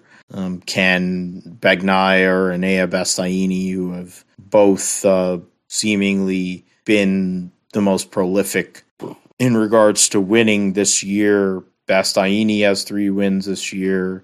Quartararo has 3 wins. Bagnaia has 4. So those are the 3 guys. Aleix Espargaro has just scored points in every round, and that's how he's in this mix. Johan Zarco qualified on pole, but didn't score points yesterday, unfortunately for him. The points battle between Bagnaia, there's 24 points between Bagnaia and Miller from 3rd to 6th. So the 2 factory Ducati guys, and then 2 satellite riders. Then you have Brad Binder, Alex Rins, Maverick Vinales in the last 2 races has finished 3rd and 2nd. So he's getting a hold of that Aprilia and figuring it out. So moving himself into a position. There's Rins, Vinales, Oliveira, and Jorge Martin separated by 3 points. Joan Mir, 7 points back behind of Rins. So from 8th to 12th is only separated by 7 points. Going into the next race, which will be the Austrian Grand Prix. In Moto 2, as I mentioned earlier, the Americans struggled there at the British Grand Prix. Augusto Fernandez gets the victory over Alonso Lopez, Jake Dixon, Ayagura, and Aaron Canet. Celestino Vietti finished 6th, Joe Roberts 9th, Jorge Navarro 10th, Philippe Selak and Bo Bendisneier round out your top 10. The standings going into the Austrian Grand Prix for them. Augusto Fernandez coming off of his 3 wins in a row for him and 4 wins out of the last 5 races, has taken the points lead. He is 13 points ahead of Agura, 15 points ahead of Celestino Vietti, who had started the year with 2 wins and a second. He has 3 wins and 2 seconds overall. So that's the battle right there. Ayagura has 1 win and has scored points in most of the races. It is 1, 2, 3, 4, 5 podium finishes so far this year. So that's the battle for Moto 2 supremacy. Ayagura might be getting a call up to MotoGP no matter what he does here the rest of the season. Joe Roberts is 6th in points, 2 points behind Tony Arbolino. He's won 1 race. He has 2 podium finishes so far this year. Trying to move himself up, getting to that top 5. What's it called? Cameron Bobier crashed out of the race on Sunday, 17th in points. Still, has an outside shot of moving himself up a little bit, getting himself inside the top 15 pretty good. He's 35 points out of 9th, so he could put something together and maybe have a chance. But it'll take some work. Sean Dillon Kelly finished the race but didn't score points, but he's on a learning year. Going into the race, the Seoul E-Prix, going into that doubleheader, Bird out for Seoul Formula E finale. Oh, that's not good. Norman Nato for Sam Bird is unable to compete. Broken hand. Wow. That's not good. So Norman Nato, 18th driver. So interesting mid-season driving change and driving style this season. All right. So sucks for Sam Bird. He's Ferrari factory driver too. So that's part of that's a brutal way to end his season. The last 2 races of the championship this coming weekend. Stoffel Van Dorn has a 36-point lead on Mitch Evans, who is the teammate of Sam Bird at Jaguar. Eduardo Mortara, 41 points back in 3rd. Jean-Eric Verne, but they think you need 50 points. So Jean-Eric Verne has no chance. Former multiple champion of Formula E. He's in 4th. Antonio Felix da Costa 5th. Luca de Grassi 6th. Robin Freins, Nick de Vries, the defending world champion, 8th. Jake Dennis for Andretti in 9th. Those are the guys that have really scored a lot of points. The Porsche duo of Verline and Lauderer struggled this year. They got a 1-2, and I think it looks like Portugal, and then haven't had much to show for it ever since. So we'll see what happens. Ken Stoffel Van Dorn, the former Formula 2 champion, a former McLaren Formula 1 driver, in the last race for the Mercedes Formula E team, get a second consecutive Formula E championship for them. Won 1 race this year, has been uber consistent. He's finished on the podium 1, 2, 3, 4, 5, 6 times in top 5 finishes, 10 times in however many races here for 10 out of the last 12 races in the top 5. So that's a way to go and get yourself in there. And I don't know what. Oh, so the poster just fell off. Okay, lovely. I was wondering what that sound was. Lovely. So I have to take that down, damn thing. NHRA will be running at Topeka this coming weekend, coming off the Western Swing, and they're getting close to their playoff, which will start after Indianapolis. or at Indianapolis, actually. What is it? Yeah, Clinch County. Yeah, Brittany Force going in is on the Top Fuel. She's clinched a countdown berth already and leads the points in Top Fuel by 75 points over Mike Salinas, who essentially by showing up and making a run this weekend on Friday will lock himself into the playoff. The interesting battle is right there on the cutoff line. I mean, they have a top 10 cutoff line, but if you show up to every race and you make 2 qualifying runs, you're eligible for the playoffs. So Tony Schumacher won the last race at Seattle. He's 10 points behind Clay Millican. Austin Prock is within that realm. Doug Coletta's there. Antron Brown is outside of the points. He's way back. He's 82 points out of the top 10. But those guys are all probably going to make the cutoff or make the playoff. 3 drivers have already locked into the funny car countdown with Robert Hight, who leads Matt Hagan by 228 points, so he's going to win the regular season more than likely too. Ron Capps is in third. 3 different manufacturers, Chevy, Dodge, and Toyota there. John Force, once he makes a run, is going to be in as well. The points battle there, 17 points between Jim Campbell and Chad Green for the cutoff. Blake Alexander is 25 points out of the top 10. So that's the battle there. I think all those guys would make the playoffs. So there'd be 12 drivers in that field as well. Erica Enders and Aaron Stanfield are locked in. Erica Enders is probably going to win the regular season, so she'll get extra bonus points. Outside of that, I mean, you're looking at it's an all Chevy deal there. The cutoff is actually a little interesting. The Quadra family, Christian Quadra and Fernando Quadra Jr. are both in play. I mean, Fernando Quadra Jr. and Derek Kramer are 4 points behind Bo Butner. And then Christian Quadra is, 41 points behind Bo Butner. So those are the drivers that I think could make the playoff there in the Pro Stock battle. I mean, it's really Eric Enders versus Aaron Stanfield, who I think both of them are elite. I mean, of course, Eric Enders is elite performance driver, but I think Aaron Stanfield's also supported by elite performance, so that's interesting. Kyle Koretsky, Greg Anderson, and Dallas Glenn are right behind them. Those are the KB Racing trio.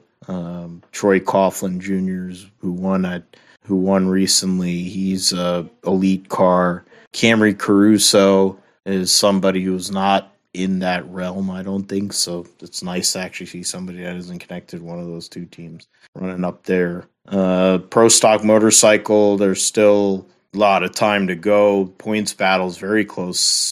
5 riders within 70 points. Angelle Sampey, who just celebrated her birthday, so happy birthday to Angelle. 2 points ahead of Joey Gladstone, 12 ahead of Steve Johnson, Matt Smith, and then Eddie Krawick are your top 5.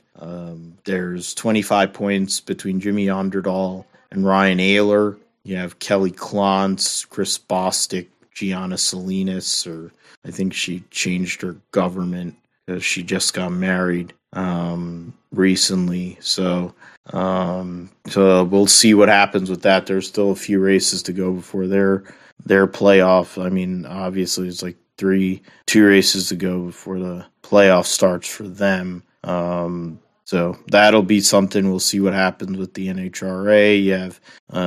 You have Heartland Park, Topeka this weekend, where they used to run NASCAR trucks, run the SCCA Nationals.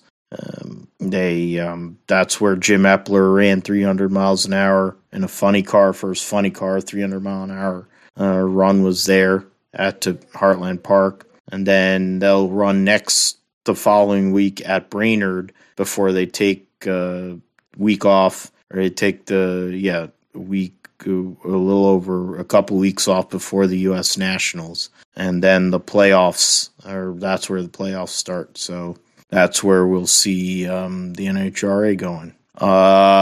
Let's get into Richmond, Josh. Let's start with trucks in regards to their situation. They had a playoff race at Indianapolis Raceway Park a couple weeks ago, which saw Grant Enfinger get the win at IRP T Sport 200, whatever the hell T Sport is. It's Thor Sport something or another.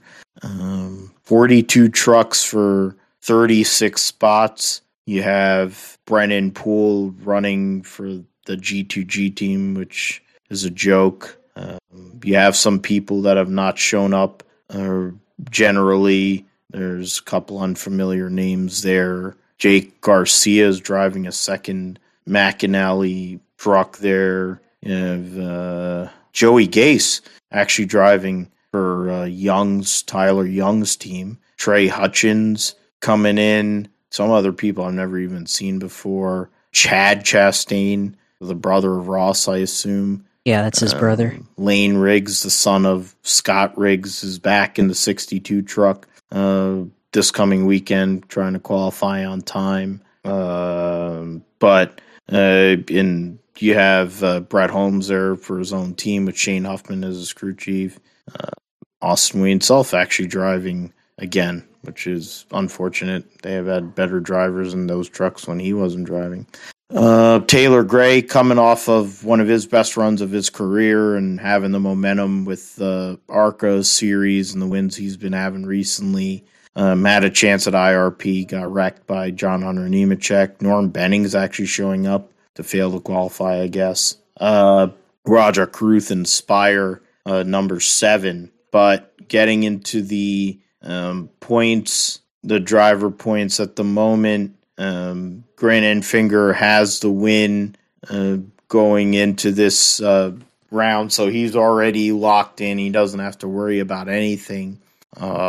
Zane Smith still has a points lead over Ben Rhodes by 14 points. Enfinger is third, tied with Stuart Friesen, and John Hunter Nemechek fifth, tied with his teammate Chandler Smith, 26 points behind. Ty Majeski and Carson Hocevar is on the cutoff. He is 7 points ahead of Dorsport teammates Matt Crafton and Christian Eckes. So running at Richmond International Raceway on Saturday night for the second race of the Truck Series playoffs. Josh, what are you looking at, and who are you looking at to win and get a wild card? Since you were pretty good on your picks a couple weeks ago, mentioned that on the show last week. Your picks were way better than mine, but that's not shocking. But you had better picks there, so let's see who you're picking. Yeah, of course. I think, first of all, looking at this race, it's only the second time we've been back to Richmond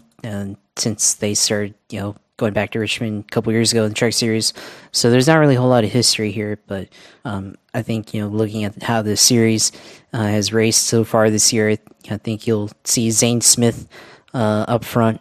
I think John Hunter Nemechek won this race last year in the 4 truck, and then he also finished in second in the Xfinity race back in the spring. Went back to the back into the Xfinity race, and then finished back in second in the Xfinity race in the spring. But it's going to be interesting to see how he can race this year, especially not really being in the contention as he has been so far this series, 5th in the standings. So not really as solid as he was last year, but it's been interesting year for John Hunter Nemechek, and I think his biggest contender this year has been Zane Smith. So I think Zane Smith has got 7 stage wins on the year, and John Hunter has only gotten 4. So he's been up front a whole lot more often, and it reflects itself in the number of race wins that he's had as well. So I think Zane Smith probably is going to be the guy this weekend, make his way into the next round, into the round of 8, secure a spot there. I think John Hunter, will still do well, but it's going to be a tough deal between him and Zane Smith. I think also you should look out for Ben Rhodes. Ben Rhodes has been a guy that hasn't really won a whole lot. He's only had 1 win this year, but he's had 8 stage wins, so he could be a guy that we look out and see for stage victory here in the Truck Series here on Friday night. But I'm gonna pick Zane Smith to win this race, and then think wild card. We'll go with Rajah Caruth in the number 7 Spire Motorsports. That's been a solid truck this year. Rajah's coming up still. He's still trying to develop his talent, but I'd like to see what he can do. It should be an interesting race here on Friday night for the Truck Series. Or Saturday for Truck Series. Saturday, we'll see. We'll see what happens there. But I'd love to hear what you think, Phil, and we'll see what you have to say about this race on Friday. Yeah, I was going to pick Rajah as my wild card, so you swept in and did that. So I have to actually go and pick somebody else there. You talked about Zane Smith and John Hunter. John Hunter really does need a win. He hasn't been the same guy. I mean, I think also the notion of being the designated sub and then getting bumped by Ty Gibbs, I think has played a part in why John Hunter's, performance has dropped off. I think when you lose the opportunity to be in a big-time Cup car he was in a Front Row Motorsports car for a whole year, but you're going to be in the 45 car, and then, we're going to go and put Ty in instead of you. That might be playing a part in why he's had this drop-off and lack of performance. But then you add the notion of how he drives guys. He's kind of like Ross Chastain in that way. You picked Zane Smith for Saturday's race. I'm gonna go out and I'm gonna go out on a limb. I'm gonna go and say Ty Majeski gets his first career victory on Saturday night. He's a short track ace, super late model guy.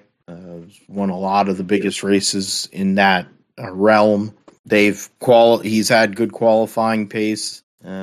I think it's going to be a race where track position will play a role. Doorsport has made some improvements. Ben Rhodes, of course, is the defending series champion. He's up there. He has all those stage wins. But I think Ty Majeski is somebody, in the similar thing as Grant Enfinger. If he can get that win, give himself that momentum and build something for the rest of this playoff, that would be something for sure. My wild card pick for this race, you have Taylor Gray, who has run 5 races and doesn't say anything over there, but that's who I'm going to pick as my wild card. I'm going to pick Taylor Gray which is crazy since his crew chief is Chad Johnston. And it always seemed like this is a day. I'm going off on John Klossmeyer,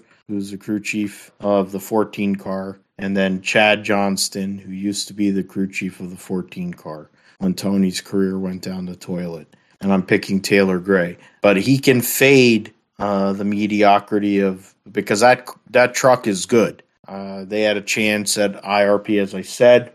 Wouldn't be shocking if he goes and gets that victory, in my mind, because of the pace he's had, because of his experience, because of what he's doing in ARCA on short tracks. I think it wouldn't be shocking. And then they have a lot of data, Ford data there, Xfinity Trucks Cup to go and make that happen. So I'm saying Taylor Gray gets a first. So I'm picking 2 guys possibly to get their first career win. That's what I'm saying on Saturday night. I'll go again with you, Josh, first in the Cup Series of Federated Auto Parts 400 at Richmond, which will be on Sunday afternoon. on NBC. Only 36 cars, so all the chartered cars only.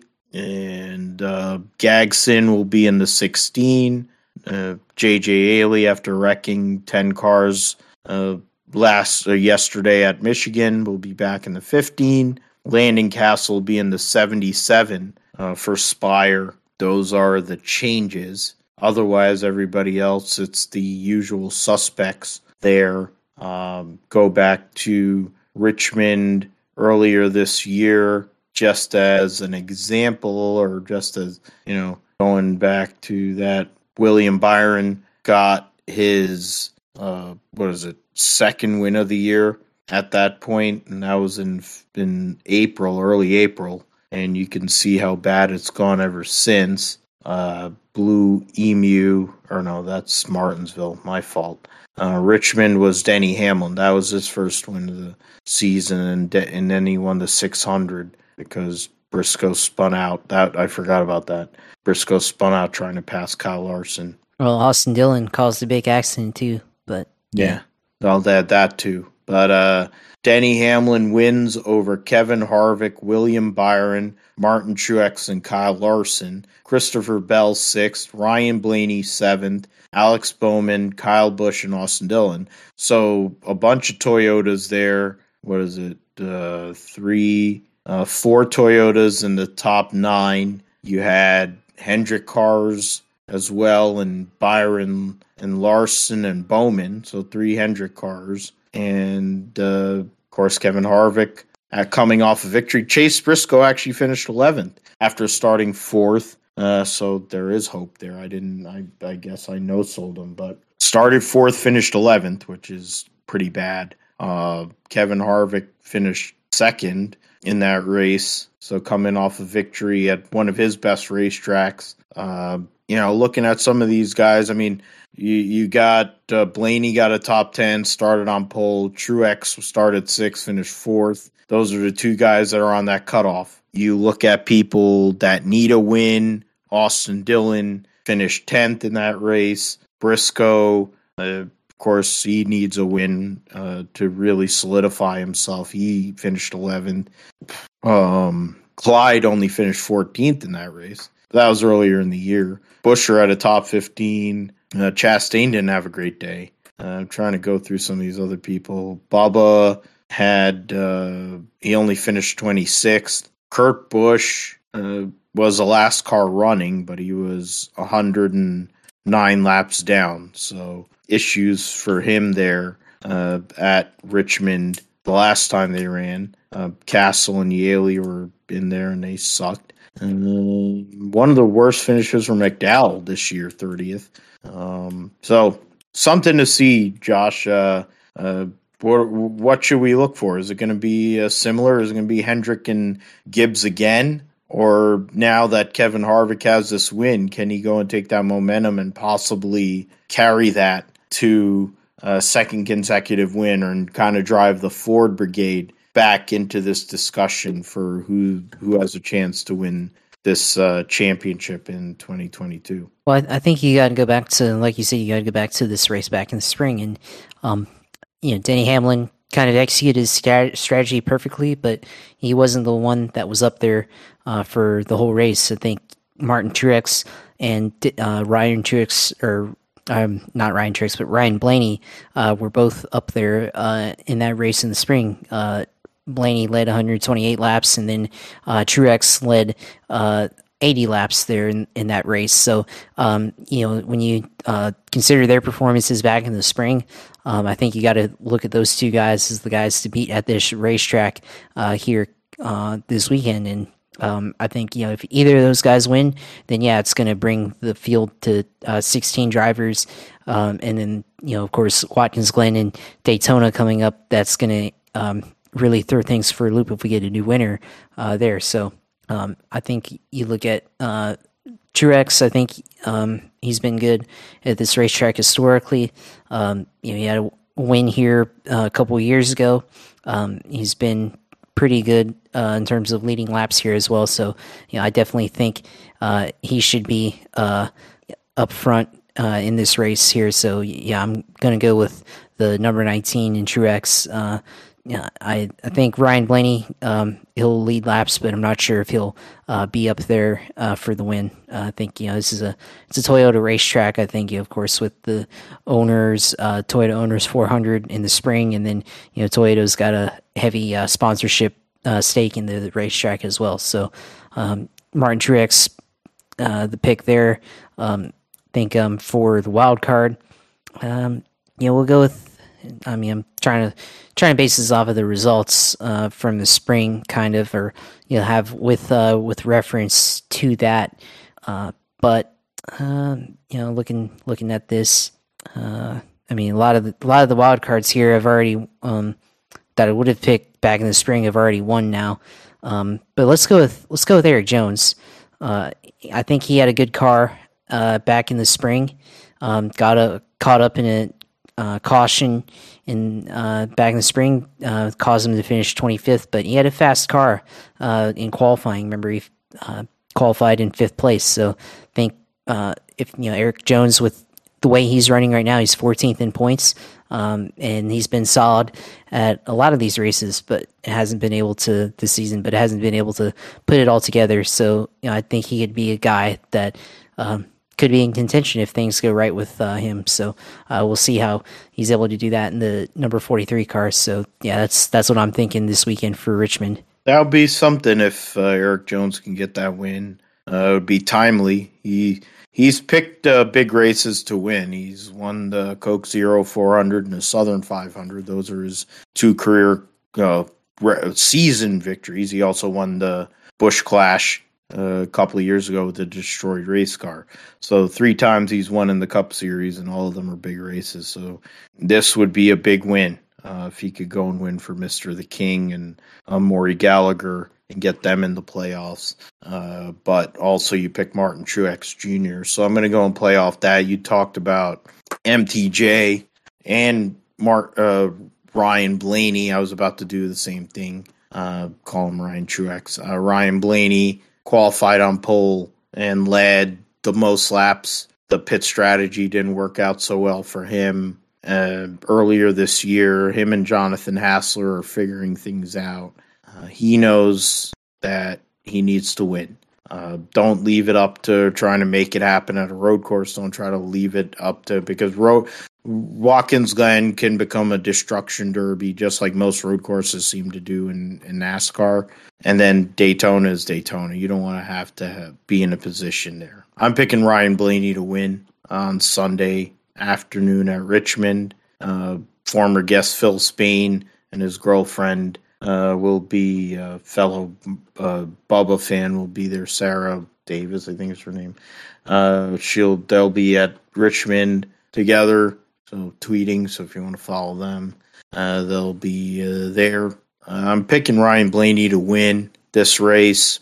My wild card's Brad Keselowski. So it sounds like my old fandom coming in. Brad Keselowski actually finished 13th in that race. And he was.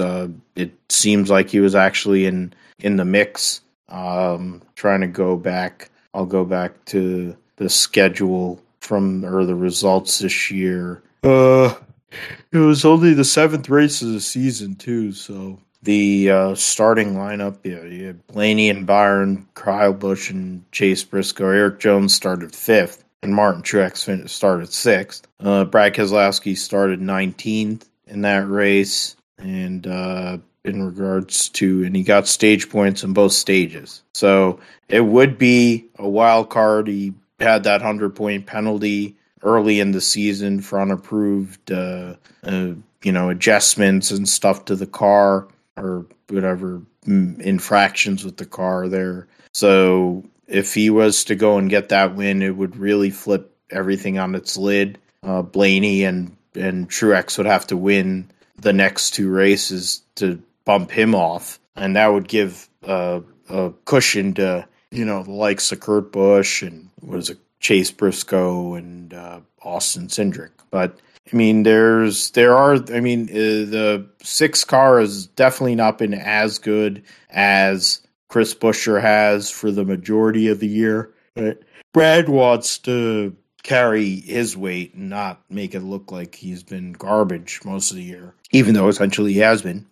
So those are my picks. I pick Ryan Blaney and Brad Keselowski. I'll go and type those in. YRB wildcard Baba Booey. So those are picks for this week for the Cup Series at Richmond and the trucks. Yeah, I was thinking about Brad for picks as a wild card, but decided to go with Eric Jones. But that's a good pick there for you as a wild card. Yeah, we'll see what happens. I don't know for sure. I do think that one of those 2 points guys is going to win, and I think both of them are going to win. We're in a position where they're going to angle for it. So the 17 winners now is going to happen because Kevin Harvick won. That's where this is all going to get really crazy, and Daytona is going to be ridiculous.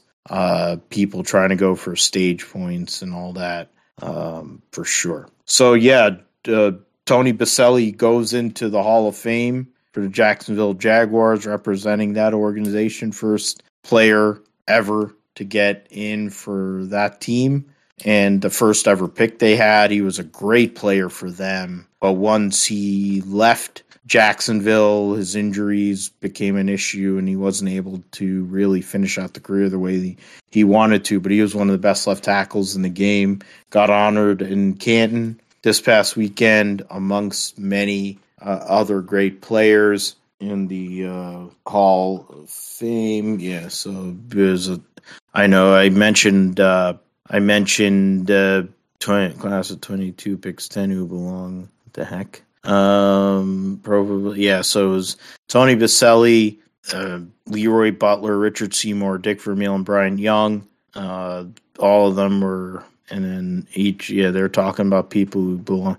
John McVay, so Sean McVay's dad, understate leader and Super Bowls, under different dials.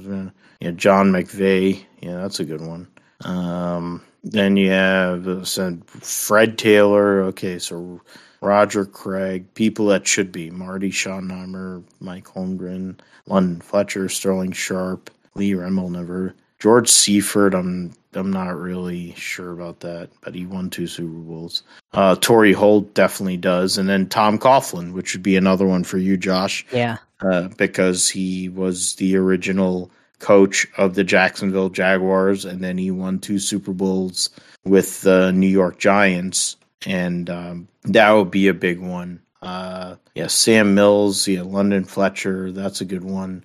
Marty Schottenheimer and Mike Holmgren, those are great. Yeah, Roger Craig should be in, but then Fred Taylor deserves to be in.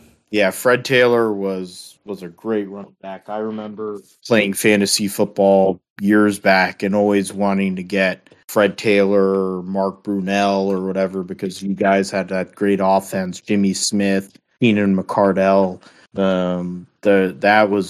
I always remember Jacksonville in the early days. That was one of the best offenses in the NFL. And of course you had a coach that wasn't an offensive coach, but you had a great offense. So, big weekend. Tony Baselli gets in, struggle in that preseason opener, but no massive injuries, right? You're still in play as you go into this week 2 for you guys and the Las Vegas Raiders. They'll get extra time. You guys will get extra time off before the season opener because you're doing the Hall of Fame game and you opened your training camp earlier. Yeah, that's true. And on the Hall of Fame bit, Tony Baselli, he been waiting for years for him to be in the Hall of Fame. I think he had proven in his career that he was Hall of Fame left tackle. Of course, his biggest moment was blocking Bruce Smith in the '96 playoffs against the Bills.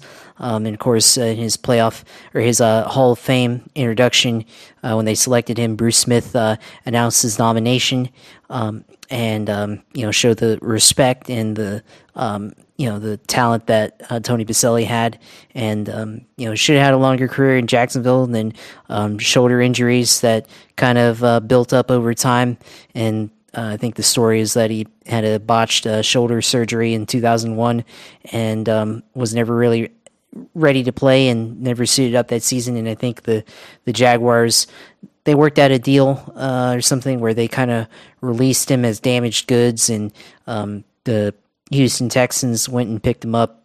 Of course, never played a game for them and retired after that. But finally he's in the Hall of Fame. We got a Jaguars player in the Hall of Fame, so real happy to see that. And then of course the turnout for the Jacksonville Jaguars fans. I think they had probably the biggest presence. Seemed like it from what I can tell. They had the biggest presence at Canton, where they had the Hall of Fame induction and everything. So it was good to see that. Then of course it paves the way for other Jaguars players to get in, like Fred Taylor, who he had a career average of 4.6 yards a carry in the NFL, and still one of the highest career averages per carry in the NFL. And I think that's only second to Barry Sanders. And he's in the Hall of Fame right now. And Fred should have been in the Hall of Fame, or should be in the Hall of Fame too. Didn't get enough recognition in his career. It was back when the media didn't really have a whole lot of presence in Jacksonville, or didn't really pay attention to them too much. But he was one of the guys, and Fred had that 90-yard touchdown run in the 2000 or the 1999 playoffs against the Miami Dolphins, and he had that run, and that's the longest run in NFL playoff history, and hasn't been broken ever since then. And not sure if we'll ever see it again. Sure, somebody's going to break it at this point. The fact that it's stayed around that long for 20 years shows how good he was, and shows the type of player he was, being able to do a jump cut and on a draw play, and then take it the distance. And then Jimmy Smith, who's also somebody that should be in the Hall of Fame too. He if Fred Taylor had a 4.3 on that play, 40-yard dash speed, then Jimmy Smith must have had like a 3.1, because he was coming, and he sprinted all the way down the field to get the last block for Fred Taylor to score that touchdown. And Jimmy Smith should be in the Hall of Fame. I think he has the statistics, and if you really watched the Jaguars in the 90s, and you saw that he was able to put up all those numbers, and the talent that he had. So I think they should be the next two players to get into the Hall of Fame for the NFL. Hopefully sooner than later, so we don't have to wait too long.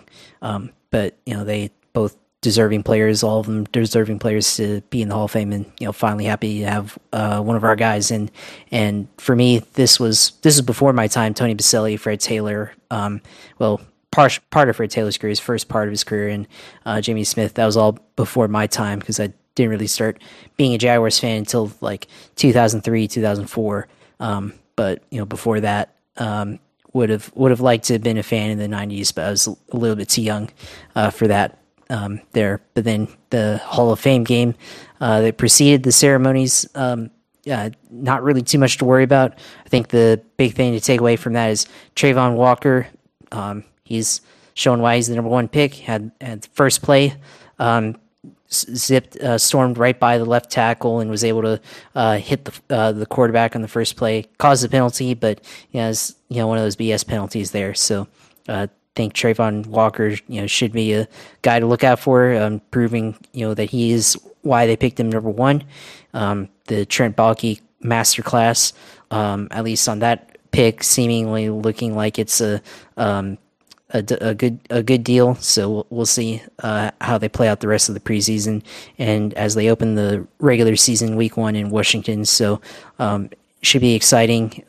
Not too worried about it, unlike last year where all the starters were playing against the Browns backups for the most part, and they were playing poorly, and showed you how poor they were coaching wise. But the backups against the Raiders backups, not really too much to worry about there. So we'll see how the starters do this Friday against the Browns. So excited to see the rest of the players, Trevor Lawrence and all the other guys, Christian Kirk, make their preseason debut on Friday night here. So and one note on the Raiders I will say is that Josh Jacob played snaps in the Hall of Fame game, which is unusual and could be on the trading block for some other teams. So we'll see what Josh McDaniels as the coach GM wants to do. But that was a little bit unusual seeing credible starter like Josh Jacobs taking multiple serious snaps for the Raiders on last Thursday night. But yeah, it should be an interesting preseason, and then lead up into the fantasy draft.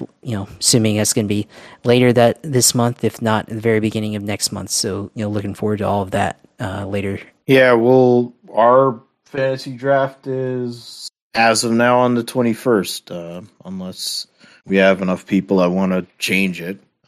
That's what I put it on as. We'll have a Zoom call and the whole thing, so people can be All on right, that. looking forward We'll to talk it. about that. For Josh has been second the last 2 years in this league, the Fall Brawl League. I have to change second and my third, right?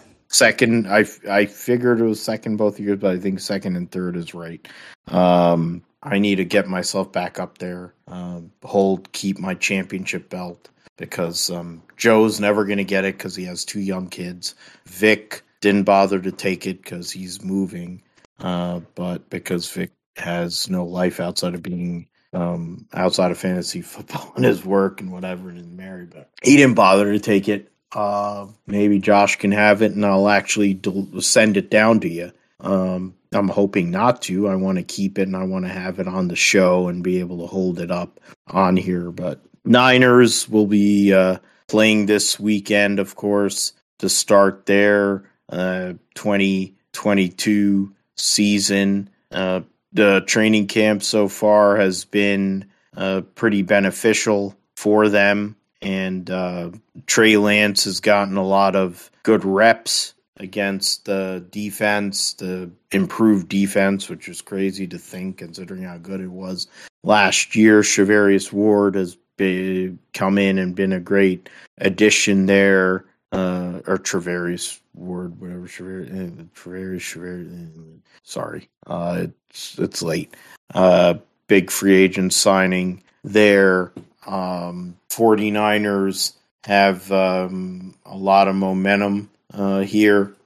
They are one of the preseason 2022. Yeah, they're one of the big picks in regards to the season for who would have a chance to go and make it to Arizona, Glendale for the Super Bowl. I think that would be huge. Niners have made the Super Bowl a couple times in my lifetime recently and not been able to pull it off. If they were able to do it, it would be great.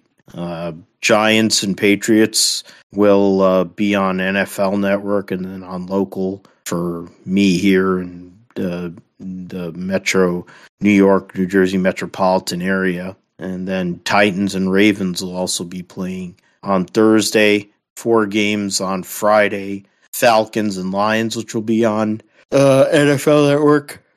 Jaguars will play the Browns on Friday night. Bengals and Cardinals, and then Jets and Eagles Friday night. And then the Niners will open up against the Packers on NFL Network. The timing doesn't seem to work out that way, but whatever.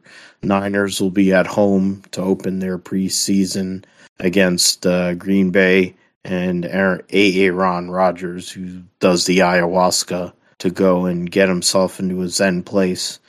Tells you what you need to do after you go and fuck Danica Patrick. To go and forget that, you have to go and do the ayahuasca. Saturday is a busy slate. What is it? 8 game slate. 4 games will be on the NFL Network there. And Sunday we'll see the Raiders come back playing against the Vikings. They'll be at home in Allegiant Stadium there. So we'll get we'll talk about the results there next week on the show. Probably get into a little fantasy talk more because the draft will be upcoming at that point. the following week, that following Sunday, and then we'll give you a review on episode 130 of the GSP. What comes of that there with the draft. I have to go and do some work and prep, amongst other things I have to do there. But, when it comes to, I'll bring up this thing. I'm talking about the Hall of Famers. 3 people that are going to be on the ballot next year for the first time are Darrelle Revis, Dwight Freeney, Joe Thomas. Those 3 guys are first ballot Hall of Famers. I'm pretty sure those are going to be modern era guys that get in, especially Darrelle Revis. I mean, I'm pretty sure both Darrelle Revis and Dwight Freeney get in.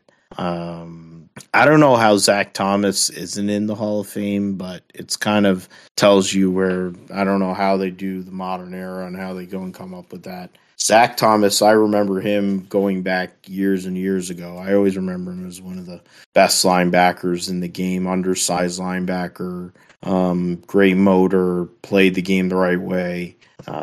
Miami Dolphins, him and Jason Taylor were the Miami Dolphins leadership and defense for years. It amazes me that he isn't in, but then Bryant Young had to wait many years before he got his call. So I guess that's how the NFL, the Pro Football Hall of Fame works in that sense. So we'll see what happens. I mean, I'm curious to see what the Niners bring to the table. Of course, they beat Green Bay in January in the playoffs in a big spot there and got to the NFC Championship game with Jimmy G as our quarterback. Trey Lance gets a shot. They're probably only going to play a series, so hopefully they can go and move the ball. Him and Brandon Ayuk are simpatico. They're making big plays together. GK is bound to have a breakout like he had a few years ago when he was an All-Pro.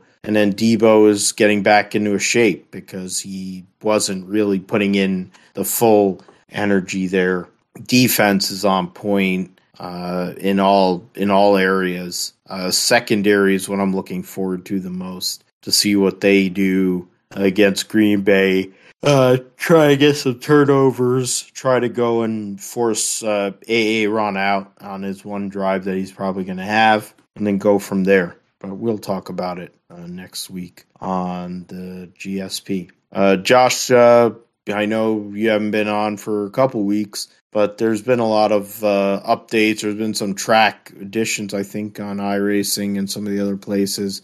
And then, you're seeing stuff on F122 adding different playing options there. So let us know what you're going to do or what you are doing in that realm. Yeah, I mean, probably getting back into the swing of things here. So I think with the iRacing side, think probably do some 87s. I think 87 cars at Charlotte this week on there. So I'll try to maybe run 1 or 2 races there. It's a tough. Charlotte's a tough track on the 87 car. A lot of tire wear, a lot of especially on the right front, you got to be real careful with the tires and drive fairly conservatively and manage the fuel strategy as well there. I think with the other series, IndyCar, fixed IndyCar is at Gateway, so mirroring the real schedule, but a couple weeks in advance for IndyCar, so that should be interesting. Always interesting on the oval side with the IndyCars. So we'll see how that goes. Maybe I'll try the Cup or Xfinity at Richmond. The Cup Series car has been pretty interesting this year. Like it on the road courses, but I haven't really tried it too much on the short tracks. So we'll see how that goes. I think maybe on the road course side, doing a little bit of the Ferrari GT3 challenge at Okayama Circuit. Probably do some Mazda Miata is always a fun car to drive around in, and I don't know, maybe one of the F3 or Indy Pro 2000 cars. So try to do that there. I need to look at the schedule, but we'll see what I can do there, and then try to do some racing on F122. We'll see what I'm able to do there. I'll try to hook up Twitch to that so y'all can see that, and let you know what I'm doing. But just think this week, just try to get back in the swing of things. Get back into it as back from vacation and all that stuff. So glad to be back, so I can do more sim racing and be able to spend my free time doing that. So it should be interesting. So as always, you can follow the Twitch streams, Twitch TV/usailor2. Go watch those and see all the stuff that I got on there. And then see. I'll let you know when I go live for that, so you can see whatever whenever I drive and see my driving, see if I'm like any of these real drivers, or maybe I might race against some of these real drivers, which has happened before. So we'll see what happens there. But I'll start off the close there, which again, you can see the Twitch streams, Twitch TV/usailor2, and then go on there and make sure to subscribe or follow, and then I'll tweet it out when I go live there. And then of course my social media, which is Twitter TV, or twitter.com/JB Huffine. Go there and see talk about my interests and talk about all the racing action that we saw this past weekend, and all the racing we'll see next weekend and the following weeks as we get closer to the NASCAR playoffs and the conclusion of IndyCar and the finale, the conclusion to the Formula One season as well. So I'll be posting all my interests and all my thoughts on there as well, which you can follow there at JB Huffine. And then of course the YouTube stream, which we'll have up later this week, have all our episodes on there. You can see us, see our guests, see Joe, see Ralph Shaheen like we had a couple weeks ago. Go on there at Twitch, or not Twitch, but at YouTube .com/Gripstrip Podcast. Go on there, Gripstrip Podcast on YouTube. Please like, comment, and subscribe, and put post notifications on for our videos so you can see when we go post our videos, and usually try to have them up at the end of the week. So go on there and subscribe to our channel and help us grow the channel. So I'll let you take over the rest of the close there for the night, Phil. Yeah, absolutely. It was good being back with you. And I mean, Joe Passero did a great job, as he always does, in the co-host role. But it's me and Josh. That's the show. That's the Gripstrip Podcast. That's what we are. I mean, obviously, Joe coming in has been a great addition. But we started this thing during pandemic, and we're still in pandemic in a way, and we still have the show going. So I'm glad you're back and you're refreshed. Hopefully I can do something like that during this month. Kind of need it. You can find me at Philip G. Matthew on Twitter. You can find me at Gripstrip Pod or you can find us at Gripstrip Pod on Twitter. We are on Apple, Amazon, Spotify, Podbean, Pandora, iHeartRadio, Stitcher, TuneIn, and Verbal. Our YouTube page is at Gripstrip Podcast, which Josh runs and posts the videos. And we'll have the shows up here this week. A couple of shows will go up. We're trying to go and keep the content rolling. And there's going to be news. I think there's going to be some big news in regards to Kyle Busch. It looks like, since he's trending on Twitter, you have Larson won a sprint car race, so he isn't going to be running the Knoxville Nationals, it looks like. And that's, there you go. I'll go retweet that. If you want to, you're on Facebook, we're on other different places there, Instagram, Philip G. Matthew 28 for me. So please follow us, give us a like, listen, subscribe, and support us so that we can go and keep on growing this show and make it as good as we possibly can. So with that, we'll be back for episode 129 next week on the Gripstrip Podcast, talking about Richmond for Cup and Trucks. We have Formula E, NHRA going on. There will be IndyCar at Gateway. There will be other racing going on as well. Trying to go and figure it out off the top of my head, but there will be upcoming events. Yeah, so it'll be a busy weekend. You'll have Watkins Glen for Cup and Xfinity. You'll have supercars at Sandown. MotoGP Moto2 will be at Red Bull Ring in Austria. You will also, so that'll be the racing there. So that'll be the big talking points there. We'll talk about football, talk about fantasy football next week, and the Fall Brawl League as well. So with that, for Josh, I'm Phil. Take care. God bless. And we'll see you next time on the Grifter Podcast. Goodbye.